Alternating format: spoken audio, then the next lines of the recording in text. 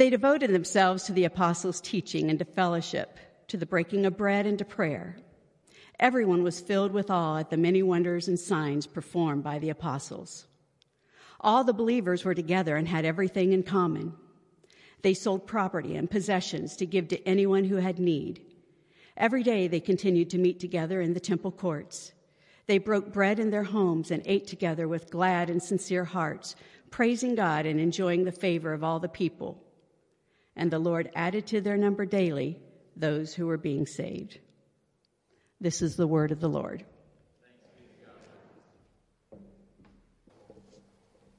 I want to begin this morning by reminding you of what you know. We're in the middle of a series called The Community of Christ, which is about the church. But I want to add a disclaimer. Sometimes when you study the history of the church, for instance, the book of Acts, and look at the history of the church, you could, for good reason, lapse into something that is an exaggerated form of application. What do I mean by that? We could look at the church in the book of Acts and suggest that somehow it was almost perfect. If we could just get back to it, everything would be great. We'd be all right. What we know is that it wasn't perfect. As a matter of fact, the reason most of the New Testament was written was because it wasn't perfect. When Paul wrote any number of his epistles, he was addressing problems in the church, and we happen to be the beneficiaries of those problems because we have his instructions. It's also safe to say that sometimes we lap into a replication theory, right? So we say to ourselves, if we could just replicate this the way they did it nowadays, maybe things would be better. I want to suggest that that's probably improper most of the time, not because everything they did was wrong or everything they did was right, but because when we apply things too uncritically, right, like a template, what we fail to embrace is the notion that there's a principle in there that needs to be applied, not a particular practice with exact measures of the previous practice. So, for instance, when we come to the passage today, I think it's important to ask questions about the principle rather than the exact nature of the practice. What I want to focus on is generous giving, or the joy of giving generously. And we see that in Acts 2:42 through 47. Here's what we see. In the early church, there were no unmet needs. No one had a need that was unmet. If somebody was struggling financially, if somebody did not have enough food, if someone did not have enough clothing, the community supplied the need. No questions asked. Why was that true? Because they had everything in common. In other words, they shared everything. They didn't even consider their own property to just be theirs. They considered it to be a gift from God that they could use. And so no one had any needs. Now, this is not a statement about appropriate government policies. It's not a statement in favor of socialism, nor is it a statement in favor of what we often call the free enterprise system. It's safe to say this: Luke never had that thought enter his mind. He was not considering politics. He was not considering government policy. All he was doing was reporting how the church, the Christ followers in the first century, functioned together in community. That's all he was talking about. However appropriate you may think your economic position is on government distribution of wealth, that's wonderful. But you can't find it in this text. The second thing to note about this text is that what was happening was a communalism. People were basically living together in a certain fashion. They had their own individual homes, but they were collectively living together and living together under oppression. They were an extreme minority, and everything around them was weighing them down, and they were together.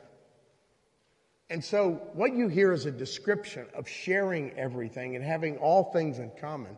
There are two important things, well, maybe three, two important things to remember. Number one, it was voluntary. Nobody mandated it. The apostles never said, you must do this. It was absolutely voluntary. Second thing to notice, it was also temporary. In other words, this particular way of living was not replicated in every church from there on out. It wasn't. The Corinthians didn't live all in common the way the early Christians in the book of Acts did. What is also important is the precedent of the principle that it's set. Not the particulars, but the precedent. And one of the major precedents was this. These people did it voluntarily with absolute joy. And their joy was contagious. So what I'm about to do is, instead of staying with this text, which there's very little information here, I'm going to move us to 2 Corinthians chapter 9 to see another time where in another church the principle of generous giving is played out. So if you got a Bible, you want to turn to 2 Corinthians chapter 9. We're going to begin with verse 6. What I'm about to do is read the passage, the whole thing, and then I have some slides that refer back to individual verses. So here we go, reading the whole passage. 2 Corinthians 9:6. Remember this, whoever sows sparingly will reap sparingly, and whoever sows generously will reap generously. Each of you should give what you have decided in your heart to give, not reluctantly or under compulsion, for God loves a cheerful giver, and God is able to bless you abundantly, so that in all things, at all times, having all that you need, you will abound in every good work. As it is written, they have freely scattered their gifts to the poor. Their righteousness endures forever. Now he who supplies seed to the sower and bread for food will also supply and increase your store of seed and will enlarge the harvest of your righteousness. You will be enriched in every way so that you can be generous on every occasion. Can I read that again? You will be enriched in every way so that you can be generous on every occasion. And through us, your generosity will result in thanksgiving to God. The service that you perform is not only supplying the needs of the Lord's people, but it is also overflowing in many expressions of thanks to God. I want to break down this passage into basically four principles. And here's the first. The first principle is this. Your investment determines your yield. Your investment determines your yield. That's an agrarian idea as much as anything else, throwing the seed. So look at those words. Remember this, whoever sows sparingly will reap sparingly. Whoever sows generously will reap generously. However you sow, you will get that much in return. Here's what's interesting about that. That principle of generosity is not new. As a matter of fact, it's not original with Paul.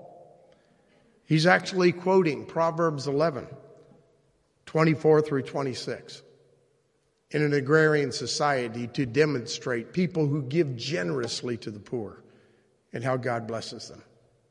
Nothing new about Paul's words. Also, there's nothing new about the principle because Jesus had already laid it down. It relates to those who have needs and are sometimes neglected.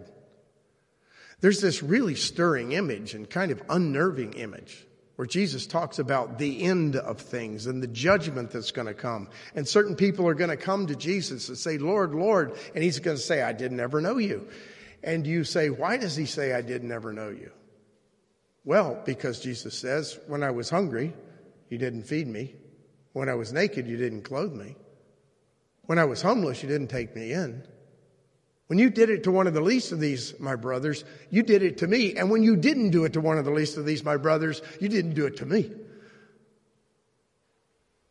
So the principle has been laid down by Jesus already. The same principle laid down by Jesus on another topic comes to Peter. When in the garden, he pulls his sword out and strikes the ear of the high priest's servant, severing it from his head. And what does Jesus say? Peter, put that sword back in its sheath, because those who live by the sword will die by the sword. You reap what you sow. So the principle has been there all along. Now here's one misuse of that principle. It comes to us frequently in television preachers who make all kinds of claims concerning giving and receiving and the blessings that will come if you give to their ministry. One of the more famous ones, not so long ago, made the statement that if you don't have the money, pull out your wallet, get your credit card, go into debt for this ministry, and God will bless you 10 times. Really? I'm not making that up. That is not what this sowing and reaping is all about. The principle is not give in order to receive a good return. The principle is to give because God, in the redemption of Jesus Christ, has been so wonderful to you. And out of your gratitude, you give. And when you do, your yield will be great. Second principle, God honors the heart, not the amount. God honors the heart, not the amount. There's any number of people in any given congregations who have a whole lot and some who have a little. And the principle applies to both. It has nothing to do with numbers. Has everything to do with sacrifice and gratitude. God honors the heart, not the amount. Here's the verses or the verse that suggests this principle. Each of you should give what you have decided in your heart to give, not reluctantly or under compulsion. Why? Because God loves a cheerful giver. God loves a cheerful giver. That's the kind of giving that God asks for. Cheerful giving. We see this again played out in the New Testament in the teachings of Jesus. One of the places in a more negative way, Jesus plays out this principle is what he talks about rich people and poor people in the kingdom of God. He said it's harder for a rich man to get into the kingdom of God than it is for a camel to get through the eye of a needle. Why? It's pretty clear. Because for the rich person, his or her God is money. He or she can't give it up because they're worshiping what they have. That's why it's difficult. Not impossible, as Jesus says, because with God all things are possible. But it's hard. On another occasion, in that same section of the Gospel of Mark, he 2 chapters later illustrates the principle by saying, didn't say it like that, but I'm going to put that, I was at the temple one day. And I noticed while I was at the temple that a very rich man came and he gave a bunch of money at the temple. And a very poor woman came and she gave, let's call it, a penny. And he said, that penny is worth more than the riches of the rich man. Why? Because she gave out of her heart. She gave sacrificially. She trusted God.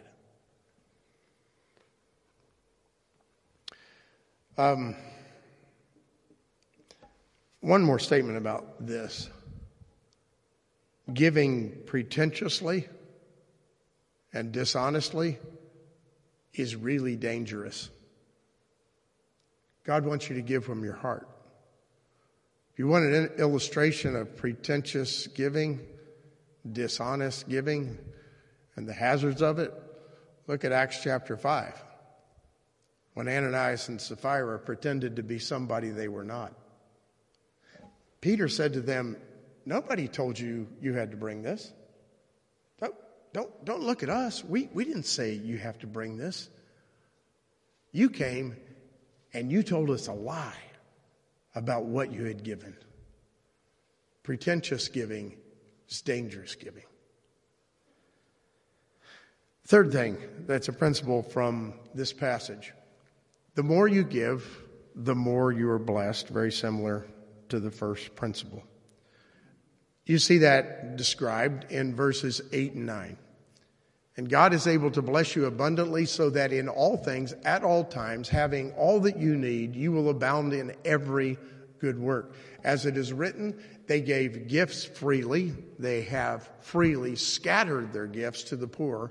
Their righteousness endures forever. Now he who supplies seed to the sower and bread for food will also supply and increase your store of seed and will enlarge the harvest of your righteousness. That comes from the Old Testament as well. He's basically quoting Psalm 112, verse 9. I love the way Eugene Peterson, in his translation, The Message, puts this. Here's the principle he says.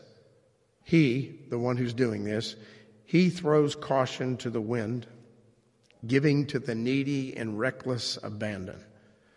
His right living, right giving ways never run out, never wear out. Also in Luke's gospel, give and it will be given to you. Pressed down, shaken together, and overflowing. So imagine a big basket full of seed for the next harvest. When you give generously, that seed will be shaken so it settles. It'll be pressed down, and even more will be added. That's the promise. What's the principle behind the promise? The principle behind the promise is trust and faith. It's not about getting credit. It's not about getting a good yield. It's about trust and faith. There was an occasion where this was addressed in the Old Testament, of course, more than once, but on one particularly stark occasion, the prophet Malachi speaks to the people of Israel during a time where Israel has drifted away from God. And here are his words in Malachi 3:6. I, the Lord, do not change, so you, the descendants of Jacob, are not destroyed. Ever since the time of your ancestors, you've turned away from my decrees, and you have not kept them. Return to me, and I will return to you, says the Lord. But you ask, how are we to return? Will a mere mortal rob God? Said the prophet, but yet you rob me. But you ask, how are we robbing you? And God answers, in tithes and offerings. You're under a curse, your whole nation, because you're robbing me, not bringing the whole tithe into the storehouse. Test me in this way, says the Lord Almighty, and see if I will not throw open the floodgates of heaven and pour out so much blessing that there will not be room enough to store it. I will prevent pests from devouring your crops, and the vines in your fields will not drop their fruit before it's ripe, says the Lord Almighty. He could have said a lot of things, right? He could have mentioned a lot of commandments that were being broken. Wonder why he focused on the tithes and offerings. I think the answer is because maybe more than anything else, our money reveals our heart. Maybe more than anything else, Christian discipleship, when it relates to stewardship, tithes and offerings, suggests that we have faith that God will supply our needs and that we were overwhelmingly grateful for what God has given us. Remember the passage we read just earlier? So that you have been blessed, so that you can give generously. Here's a Christian principle for you that you will not find outside in the world. Everything you've been given has been given to you by God so you can give it away. How about that for a revolutionary idea?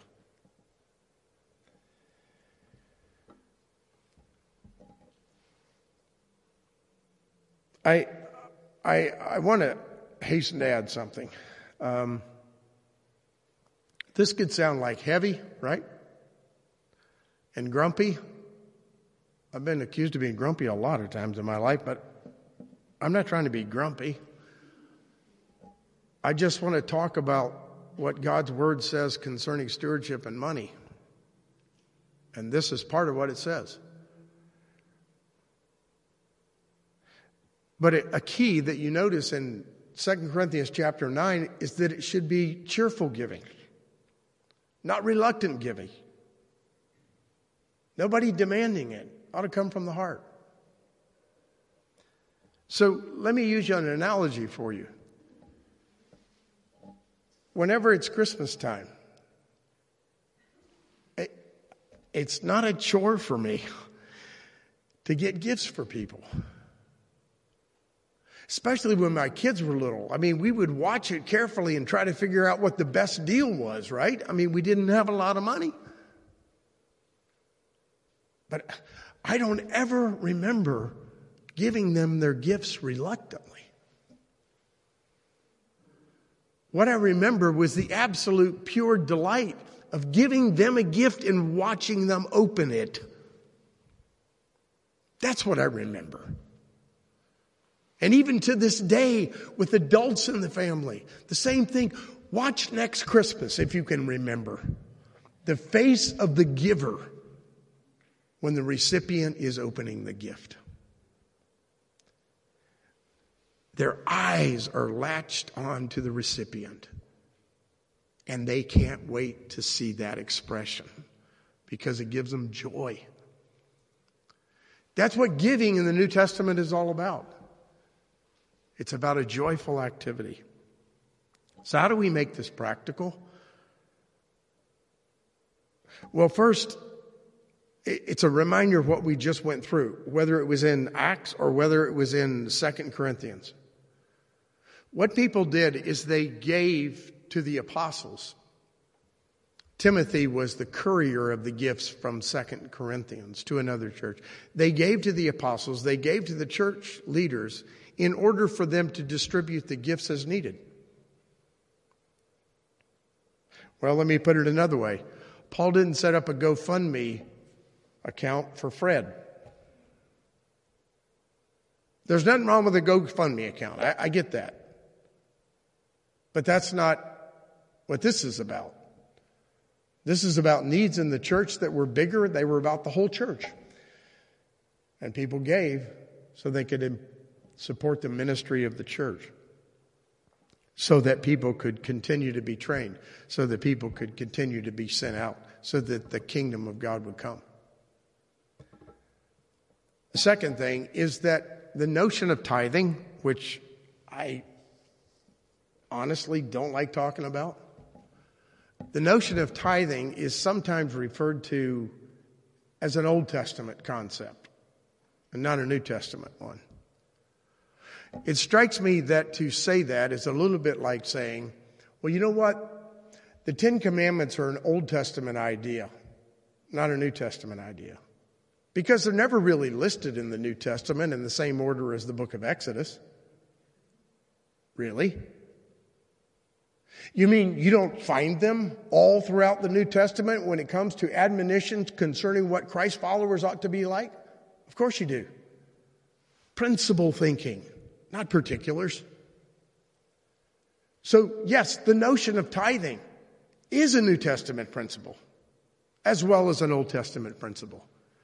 It's about giving generously to the work of God so that the kingdom of God can advance. That's what it's about, all across, all the way through.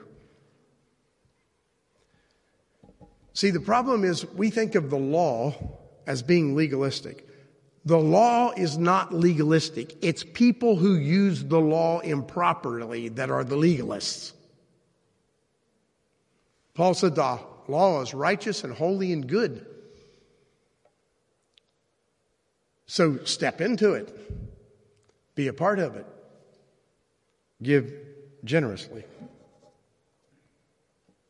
So here's a suggestion, a couple. When it comes to this topic, begin by deliberately planning to give. Set a goal. Don't think that spontaneous giving is somehow more spiritual than planned giving. It might be the other way around. You don't need your heartstring to be tugged in order to give in a spiritual way. You need to give in terms of planning. That should be a principle that we could extract from this and many other passages. Second, give from the first fruits of what you have. That's a principle that we see throughout as well. I remember my father-in-law talking about growing up on a farm in Shelbyville, back when that's just about all there was in Shelbyville. Maybe still is, I don't know. But anyway, it wasn't Indianapolis. It was outside Indianapolis. It was a farm. They grew up on the farm, and they would milk their own cows. And when they would milk their own cows and set the bottles at the front door, especially in the winter, the cream would rise to the top. Love to shave off that cream. That's the first fruit. It's the best. It's the sweetest. You know what's underneath it? All the milk that you need. All the milk you need. God will supply your needs according to his riches and glory. Giving's about gratitude. Giving is about faith.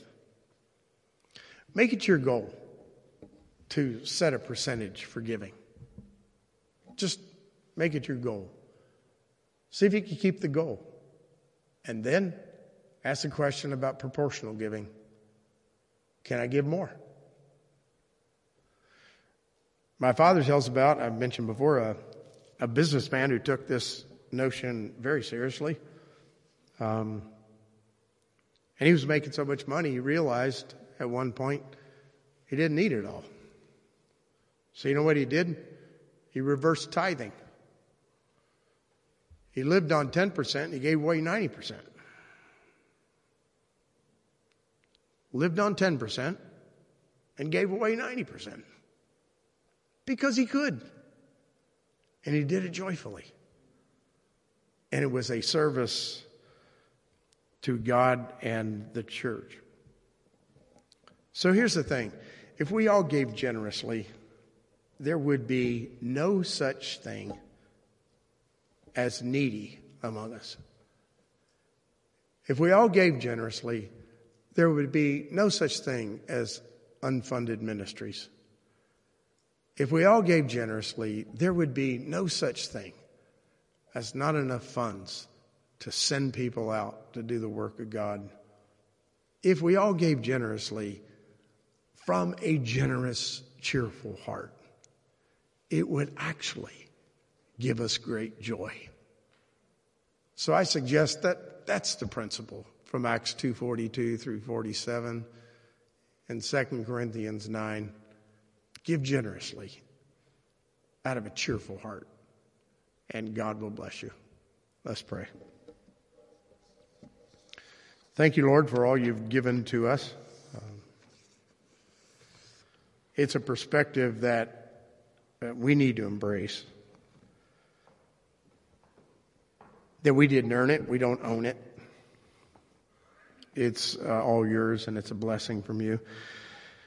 So help us to understand how, with whatever resources we have, we share it generously. It's going to mean different things for different people. It's going to affect all of us differently, except the one way that it will affect us all the same is that if we do it from a grateful heart, it will increase our faith and it'll give us joy. We know that's true because we've seen it happen not only in the New Testament church, but throughout church history. We've experienced in our lives. So give us the grace to do that. In the name of Christ our Lord we pray. Amen.